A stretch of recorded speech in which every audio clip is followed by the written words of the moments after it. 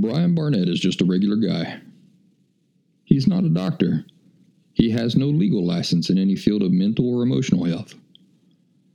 Brian Barnett merely shares the insights he's gained from his personal experiences for anybody who may choose to use such information as he or she personally chooses, while accepting full responsibility for his or her own individual thoughts, feelings, behaviors, and actions. Brian Barnett assumes no responsibility whatsoever for anybody's individual choice to expose himself or herself to any information that Brian Barnett shares, and by listening to this program, you're acknowledging that you, and only you, are responsible for your own thoughts, feelings, and actions. Happy Thursday, everybody. I'm glad to have you back here with me today at The Last Symptom, where we discuss authentic, complete, and full recovery from borderline personality disorder, as well as authentic recovery from all forms of emotional unhealth. I'm Brian Barnett, the creator and host of this program. For those who are just now joining us, I, myself, am a person who once had borderline personality disorder, as powerfully as anybody ever has. It defined my entire life. And now I really don't have it. I now share the insights that I gained from that whole ordeal to try to fast track other people's own efforts to do the same for themselves, so that they can finally have a chance to experience genuine inner balance and contentment. Emotional health, in other words. We're going to talk today about dealing with hardships, but we're also going to talk about what your priority must be and why. But before we get into all that, I want to small talk with y'all a little bit to get to know each other, see how you're doing, and to share how I'm doing. So, how are you? Come here often? That's a nice jacket you're wearing. You often hear me talk about how my personal recovery took 7 years total, if I'm also including the 2 years where I was working with a false diagnosis and being misdirected by the professionals. But if we only count the years from when I finally figured out I had borderline personality disorder, and now I suddenly had a concrete direction and a thing to focus on, then we'd say my complete recovery took me 5 years from that point on. I often tell you that there's no reason your recovery has to take you 7 years. A very big reason that it took me 7 years was largely because of the misdirection I was subjected to by the very people I was paying unholy amounts of money to for help. But also, my particular circumstances in the years that followed played a very large role in this as well. I was completely destitute financially. I had no stability in my living arrangements. I was bouncing around to different states. Philadelphia, Pennsylvania, to Columbus, Ohio. I only stayed in Columbus, Ohio for about 6 months before I moved to Providence, Rhode Island, and from there to Springfield, Massachusetts. So I was bouncing, and I had no real solid friendships. I was just telling somebody the other day that when I left Philadelphia, which was around this same time of year, the same time of year that I'm recording this episode, when I left Philadelphia, my electric and water had already been shut off for a while because of failure to pay my bills. I simply couldn't pay them. I was job searching all around. But I had put myself in this situation right during the time of the Great Recession, and my profession was suffering cutbacks all around. This is where my style of life of growing up in the Appalachian woods come in handy. I made do. I used the expensive Goose Down sleeping bags that I had invested in for backpacking during the time I had money to stay warm at night. I used an old gas lantern to light up my apartment. One night, when I was so hungry I couldn't stand it, I waited until the neighborhood was asleep to preserve my dignity, and then my dog Bradbury and I went across the street to the high school baseball field that was over there. I took a flashlight. I picked a grocery bag full of wild dandelion greens out in that baseball field. I came back to my apartment, and I washed and prepared them as a big salad. It was one of the best meals and only meals that I had that week. I had long since sold my TV and my refrigerator. Yeah, that's right. I had lived for nearly 2 years without a refrigerator. Just ask any of those girls that were visiting me at that apartment. They couldn't believe it. I had to sell my refrigerator in order to have some money in my pocket and to pay the rent. I had sold my Apple MacBook Pro, and it was in fact the last laptop that I would own until I bought this one that I'm recording this very show on, and which I purchased earlier this year. I made sure to always try to pay my automobile loan because I figured that even if I become homeless, it was imperative that I still had my truck, because the possibility of any future employment depended on it.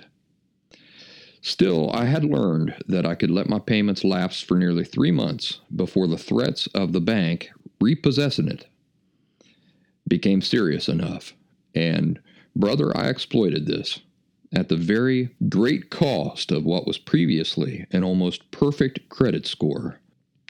I sold absolutely everything of value that I had, except for a couple of strategic things like my truck, my phone, and some of my wilderness gear. But eventually, I even sold most of that.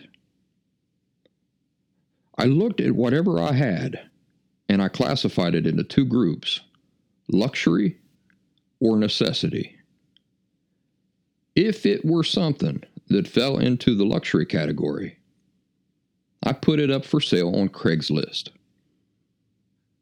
$100 in my account during this period of my life might as well have been $1 billion. Ain't that something? When life is going well and the money's rolling in, $100 disappears in a second, don't it? And it disappears with no pain at all. You shell out $100 and you think nothing of it. But when you have nothing, $100 feels like $1 million, and you can stretch it a long, long way. My car insurance expired. My license plate tags expired. My driver's license expired. I went nearly 2 years driving only when absolutely necessary, knowing that at any time a police officer could see my expired tags and I'd be in a world of hurt. But you know, when it comes to survival, we do what we've got to do, don't we? I remember driving from Springfield, Massachusetts, back to Providence one late evening, which was about a 2-hour drive, and I was just zooming along, keeping up with traffic, which meant that I was doing about, 75 miles per hour or so. And as I come over a hill, there was a highway state patrolman standing outside of his car with a radar gun and pointing at cars with his finger and ordering them to pull over. My heart sank. I just felt devastated because I had just gotten a new job in Springfield, and the pay was pretty good. Life felt like it was finally stabilizing, and I felt like I had a chance to finally get myself squared away with all these things like my license plates, my insurance, and all this. And after all this time of struggle, and just as I felt like I could emerge from these troubles, there is the officer, and it looks an awful lot like he's pointing his finger at me to pull over to the shoulder. As I slowed down and began to pull over to the side of the road, he waved his hand at me as if to say, "No, not you, the other car." And I realized with unbelievable relief that he had only been motioning to the car that was passing me. Oh, my dear Lord. You can't even fathom the relief I felt. I thanked the starry heavens. I don't think I ever drove a mile over the speed limit after that, until I was able to get my car insurance reinstated, get my license plate tags renewed, and all those things. If things had played out just a little differently there, I would have been in a world of trouble. And every hardship I had experienced up until that point would have multiplied by 1,000. In Columbus, Ohio, where I lived in an apartment for only about 6 months before I got work in New England, I once again found myself quickly without electric, simply for an inability to pay for it. Every couple of weeks, I'd take an extension cord and sneak outside over to a neighboring apartment, and I'd plug that extension cord into their outside electrical outlet. Then I would bring the other end of the extension cord in through my back sliding door, and I would plug it into an old electric kettle that I had. And with that electric kettle, I would use it to heat up boiling water repeatedly until I could warm up a bathtub full of ice-cold water. So in other words, I'd fill up the bathtub with cold water, no way to heat it without electricity, and then I would heat up 5 or 6 kettles of boiling water and pour those into the tub, and that would give me a warm bath. I never, ever felt good about doing this, since it was a form of stealing, and I made a pact with myself to never abuse it, although the person in the other apartment might say that doing it even once was abuse enough. But what I mean is that I only did this in order to heat up 5 or 6 kettles of water for a decent bath, and then I'd unplug the extension cord and roll it back up. Of course, we're only talking about financial struggles here. We don't have time today to talk about all of the emotional struggles I was dealing with, all the uncertainty, the humiliation and embarrassment. Remember, I was dealing with these sorts of financial realities and hardships after a decade of living high on the hog. My ex-wife and I had been fairly well-to-do. We owned a nice house in a nice neighborhood. We drove new cars. We walked around in nice new clothes all the time. We had a lot of money in savings. We were highly respected in both of our professions. I spent most of my time in a suit and tie, and I had the envy of friends and peers. Oh, how the mighty had fallen. Going from the high life to being completely destitute in the course of a year or so was a huge blow to my sense of worth. It was a great and wondrous humiliation. And yet, here I am, recovered from borderline personality disorder. Did I say, I'll work on my recovery when life is good, but for now, I've just got too many other immediate things to worry about? No, I sure didn't. When I talk about my 7 years of recovery, I'm talking about recovering in the midst of these circumstances, which I've just painted a picture of for you. My emotional health wasn't simply a concern of mine that was lumped in with all of my concerns. No, my emotional health was my top concern. No matter what was going on in my life or what I was dealing with, my emotional health, this thing called borderline personality disorder, the true nature of it, how I could understand it and how I could fix it, this was the thing that was on my mind more than any other thing. In fact, this was never not on my mind. I was constantly thinking about it, and in any situation, I was analyzing how my emotional disorder was contributing to the situation so that I could observe it and understand it better and possibly counteract it. I think there are some good reasons why I'm a helpful figure to look to by people who are trying to recover. One of the greatest of these reasons is that the hardships that I faced probably rival the most extreme of any situation most other people will encounter.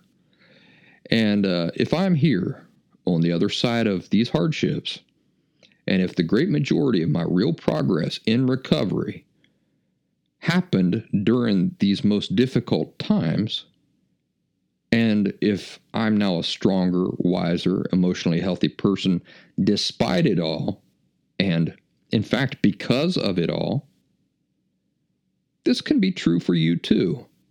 This can be true for you too.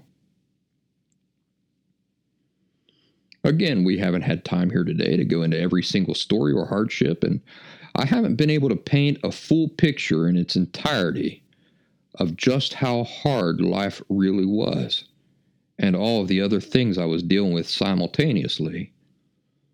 But at least this might allow you to see some more context, that when I talk in generalities about how hard life was for me during this period of time, it was really hard, really hard. When you catch yourself getting discouraged and worn out, when you imagine your recovery possibly taking longer than, say, 5 minutes, because that's what we all want, ain't it? When we first start learning about all these things, we are eager to get it all fixed in 5 minutes. That's an exaggeration, but hopefully you know what I mean. We like to motivate ourselves by thinking that we can somehow do this in 6 months, especially if we're facing the reality of possibly losing a marriage mate or our family or a job or something. You know, we're facing the real possibility of losing things that we don't want to lose. We want to say, well, I'm going to knock this out in 6 months. Well, it ain't going to happen in 6 months. You're going to be dealing with it for years. So, just accept it. Will it be 3 years for you? 4 years? 5? Who knows? It depends a lot on what's in your power and some on what's not in your power. But my point is this: focusing and worrying about the time is not helpful. It's not constructive, because ultimately it don't matter. In this single decade, I was a wealthy man with a beautiful wife and beautiful friends who worked in an occupation that he loved and felt great respect and admiration by all those around him. Every material thing that I desired, I could have. In this single decade, I was a man who was certain that he had everything under control, and that psychology was a farce, and that emotional disorders were fiction.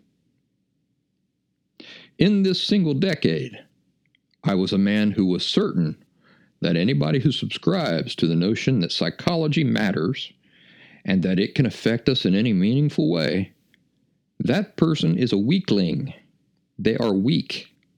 They need to just toughen up. Also, in this single decade, my perfect life crumbled, and my own emotional issues became impossible to deny. And I was forced to recognize, against my will, that I myself was dealing with some sort of overwhelmingly powerful emotional disorder. In this single decade, I went from having everything to having nothing. In this single decade, I went from being utterly certain that I was a perfectly healthy person to becoming utterly certain that I was not a healthy person and that I never had been. In this single decade, I learned that I had borderline personality disorder. I spent 7 years becoming a foremost authority on it. And I went from being a person who has borderline personality disorder to being a person who does not have borderline personality disorder.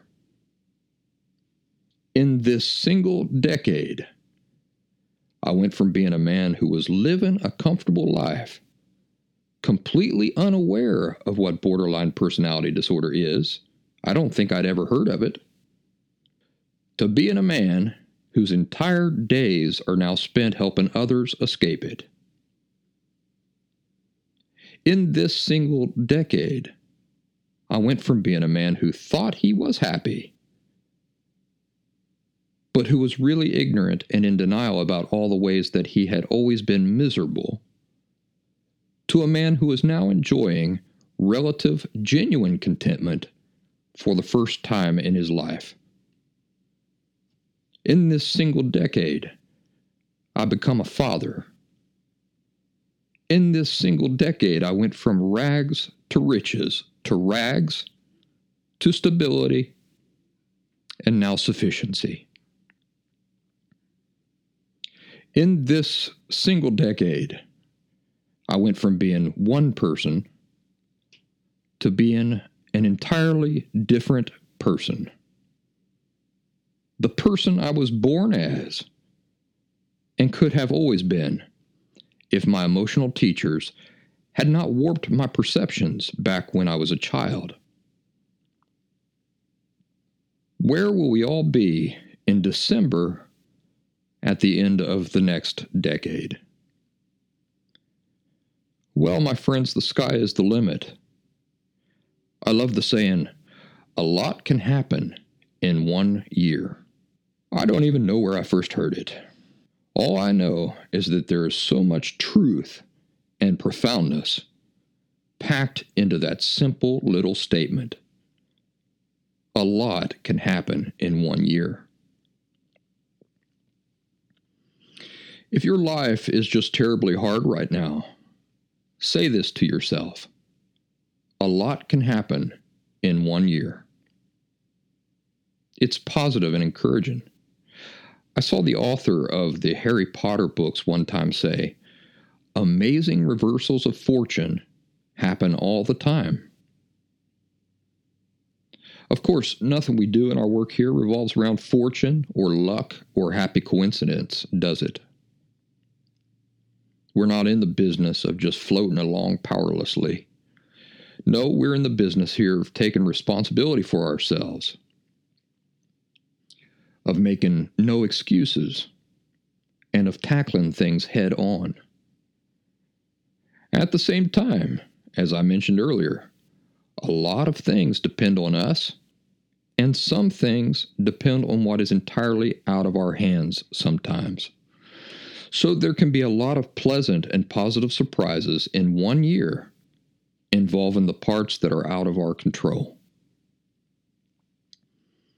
The purpose of me sharing all of this with you today is to provide a realistic context in your own efforts of recovery. That what seems like a long time right now, or seems to be a never-ending situation, will change. That time is going to be behind you before you even know it. How are you going to use the time?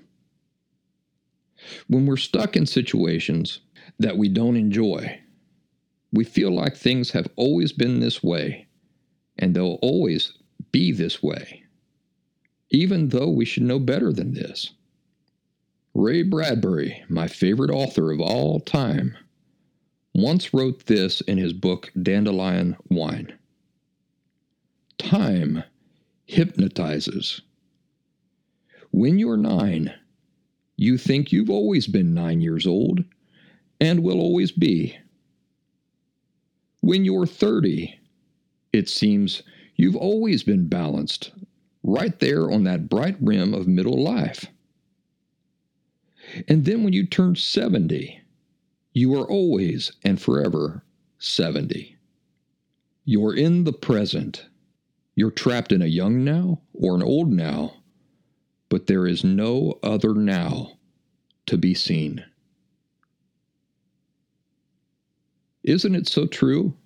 But with a bit of insight and some constant reminders for yourself, it is helpful, especially in sad, hard, or frustrating circumstances, to often remind yourself that even though it seems like this is the way things have always been and will always be, it only seems that way. It's not the reality of what life is going to be like forever.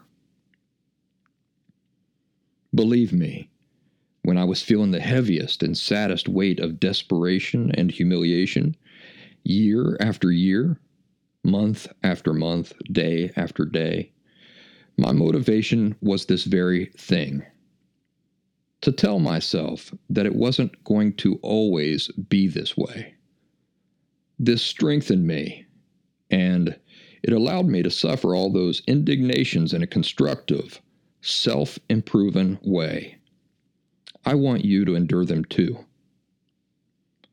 Now, on to a different but related topic. I wanted to briefly have the chance to talk to you all today about your life priority, how to take care of yourself first. In the past, I've explained how we ourselves have to be our number one priorities. Lots of people struggle with this concept, especially if they have children or husbands or wives or elderly parents and so on and so forth. But the principle is this: a man who is dying from a rattlesnake bite has no business trying to take care of somebody with an ingrown fingernail. His priority has to be himself. If he's dead or he's delirious, what good is he going to be to anybody else anyway? So in matters of our emotional, mental, and physical health, we ourselves are always the priority. Are you worried about your minor children's emotional health and the perspectives they're starting to exhibit? Well, that's your cue to focus on yourself first. After all, their perspectives and emotional health are a direct extension of whatever perspectives and emotional health you yourself are living with. Of course, all teenagers will begin to exert their independence, but still, your form of parenting and your perspectives on this and how you handle it are really the only focus that matters as far as your part in it goes. So if you really want to help them, you got to focus on yourself first. I figured what I'd do is share some of the real-life ways in which I personally apply this principle to myself and how it makes my life happier and more peaceful. First of all, do you remember that not long ago we spoke about modesty? I explained that modesty is a quality that enables us to recognize our true limits and then to be content to work within those limits. I went on to explain how even all of NASA's successes have been as a direct result of modesty. The scientists and engineers recognizing their real limits and then working within those limits. It's why we sent men to the moon instead of Mars in 1969. So even though modesty may sound like a self-defeating, weak word, it absolutely is not. It pairs with wisdom and enjoying success. So this subject of making ourself our number one priority really ties into developing modesty as a quality for ourselves. Now, let's say that I'm dead tired. I've had a million things that have required my attention all day long, and I'm just exhausted and burned out. And let's say that I realize that I'm walking around in this state. What other things do I know about myself from years of experience about being in this state? Well, for one thing, I know that my patience tends to be thin when I'm like this. When I say that my patience gets thin when I'm exhausted and I need some downtime, are we talking about the effects of some sort of emotional disorder here? No. We're talking about normal human limitations. People, human beings, get impatient, grouchy, less understanding when we're tired, hungry, in pain, etc. So when I find myself in this state, modesty and maintaining focus on my priority tells me that what I first need to do is get some relaxation in for myself. And this is what I do. Do I feel guilty for this? No. I may regret my limitations, but regretting my limitations is not the same as pretending they aren't real. By maintaining focus on my priority, I'm able to sit down with a cup of coffee and a book, relax for an hour or two. Do you see how by focusing on my healthy priority, I'm now a better person for it? Because I haven't ignored my limitations.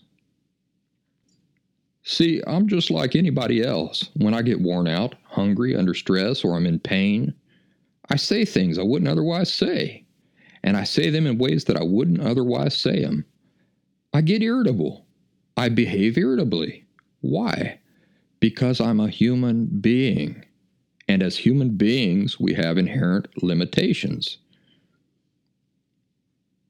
So if you're somebody with borderline personality disorder, or if you're somebody dealing with an emotional disorder or emotional unhealth, it's important to separate what is simply human limitations and inherent realities to being a human being from what is your emotional disorder. Emotional disorder is the result of misperceptions and misconceptions about fundamental things necessary for inner contentment. Temporary irritability from exhaustion or pain or hunger or any of these things is the result of normal human limitation. You can see why, when it comes to normal human limitations, modesty and maintaining focus on your priority is a wonderful thing. Think about this.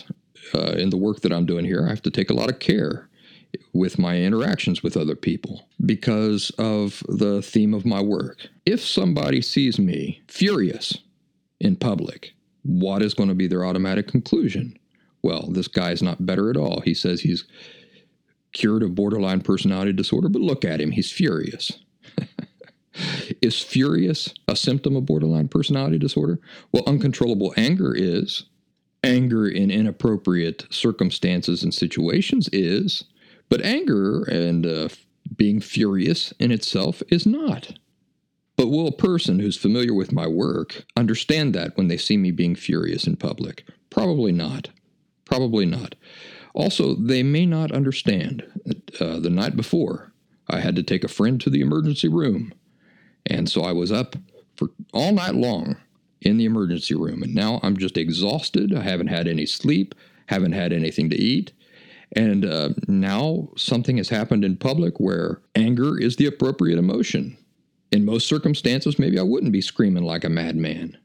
But maybe now, because physically I'm at my limits, so my patience, my ability to think clearly is affected, I am screaming. Are they going to take that into consideration? Probably not. Probably not. The only thing they're going to think is, here's this guy talking about emotional health, and look at him acting like a madman. So that's just a reality of being me and doing this work, is that a lot of people don't have proper views of what distinguishes one thing from the other, where these things come from, and all this stuff. Emotions are bad. You've got bad emotions like being angry. People who are emotionally healthy, they're just happy and walking around with smiles all the time. It's not true. But you and I, we know better. What I'm saying with all this is that you have to be able to distinguish these things in your mind so that you know what you're working on and what you're not working on. Are you working on not being a human being anymore? No, you're not. You're always going to be a human being. So you're always going to have limits, and when you strain those limits, you're always going to suffer for it. Your patience is going to suffer. Your ability to think clearly is going to suffer. So the wise thing to do is to listen to our bodies, listen to our needs, maintain a proper focus on what our priority is, which is ourselves and our needs. It is important to distinguish, to separate what is simply human limitations and straining those limitations that simply comes from being a human being from what is the emotional disorder and the natural effects of that. Emotional disorder, again, I said this before, but let me repeat it. Emotional disorder is the result of misperceptions and misconceptions about fundamental things necessary for inner contentment. People who enjoy inner contentment still get mad. There's nothing wrong with getting mad. Every emotion has a legitimate purpose for existing. Sadness, madness, fury, even jealousy, all these things have a legitimate purpose. So it's not the things in themselves, as we've said in the past, it's the cause of these things. Where are they originating? And with emotional disorder, when these things originate from misperceptions and misconceptions about fundamental things that is necessary for inner contentment, then it's a problem. Temporary irritability from exhaustion or pain or any of these things is the result of normal human limitations. You can see why, when it comes to normal human limitations, modesty and maintaining focus on your priority is a wonderful thing. So, modesty and maintaining focus on my priority, which is me, works with my daughter too. Not long ago, she wanted to stay up late and watch a movie with me. I was exhausted. I was irritable. I was feeling impatient. I recognized all these things in myself. And even while I was recognizing that I was in this physical state, this physical/emotional state, I thought about how special these moments are with my daughter, and how one of these days she won't be asking to climb up on the couch with Daddy anymore to watch movies late into the night. But I also recognized that I myself needed some quiet time and some time alone for myself. This is what my body was telling me. I was reaching the edges, you see, of my limits, and the only thing for me to do was to say no. My daughter was very unhappy about this, and I wasn't particularly happy about it either. But I knew it was simply the right decision. I sent her to bed, and I gave myself what I needed, which was time to myself. Some quiet time. Later, I made up for that with her. How about my work here? Well, there are a lot of people who are suffering the natural effects and consequences of these emotional disorders, and because of the first-hand experience I've had in my own life, which I conquered, a lot of people trust me to be able to give them some insights and answers. They reach out to me from all directions, and I'm honored that they do. Do I want to be able to reply to every single message I get as soon as I get it? Yes, I do want that. Do I attempt to reply to every single message I get as soon as I get it? No, I don't, because I would be stuck at my laptop always. I wouldn't get anything else done. I also wouldn't get to relax. I wouldn't get to take care of my own needs. I wouldn't get to watch TV from time to time for pleasure or read a book. So Sometimes I don't reply at all if I feel like I've already made the resources available to a person and they're simply not taking advantage of them. Most times, the messages I get sit for a while before I can get to them. And when I reply, I typically apologize for the time it took me to reply. But it comes down to modesty, you see, modesty and maintaining a focus on my priority. When I mentally, emotionally, and physically get to a certain point myself, personally, no matter how many emails are waiting for me, and no matter how many people I feel are waiting for my attention, and no matter how much sympathy and empathy I feel for other people's situations, I set all this aside and I give myself whatever it is I need. Maybe I only need a sandwich. Maybe I need some time at the gym. Maybe I need a 3-hour nap. Maybe I need a glass of Tennessee whiskey. Whatever the case, I pay attention to my limits. I don't try to exceed them. And I make sure I'm taking care of myself first. Nobody else has to understand my reasons for doing this. Nobody has to agree with my reasons. Only I do.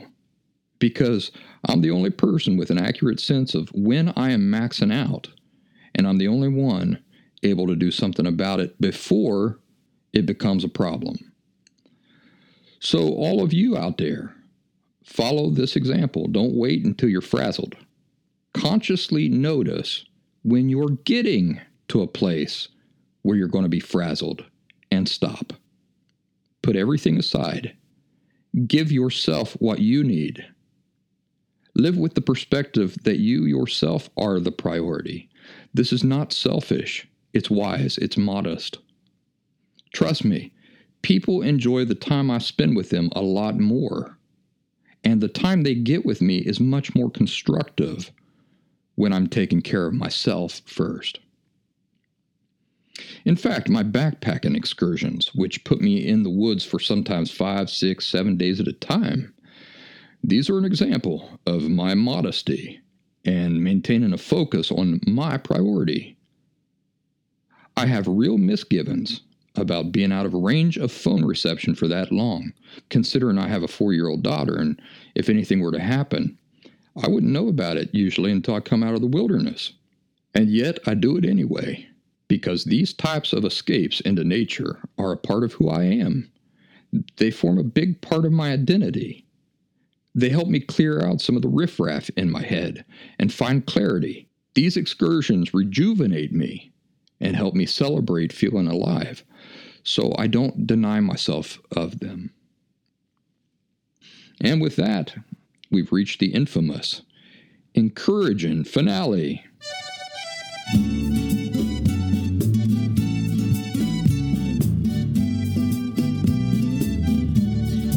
I used to hang out with a couple buddies called Joe and Mike.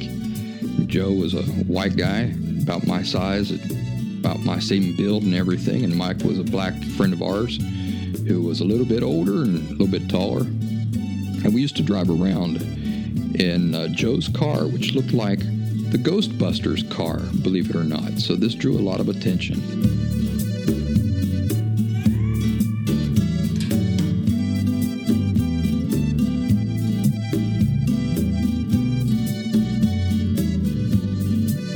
One night, we decided to go to McDonald's, and we were driving through the McDonald's drive-thru to order some food. While we were there, Mike says, "Watch this," and he leans across to the window from the passenger side seat, and he speaks into the microphone, and he speaks into the intercom using a fake Australian accent.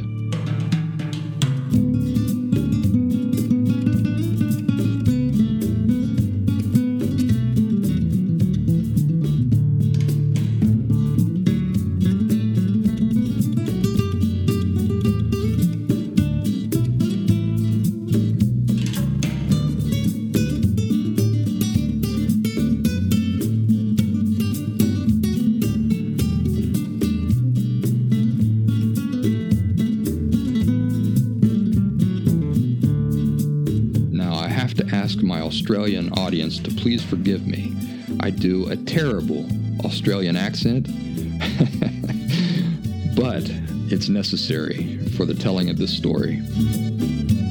Mike tells the girl over the intercom, "Well, hello there, mate. I'd like a Big Mac sandwich, and I'd like some fries." And the girl starts laughing, and she says, "Come on now, where are you from?" "I'm Australian. I'm from down under." The McDonald's girl says, "You're not from down under. I've been down under." Without missing a beat, Mike says, "Oh, I bet you have."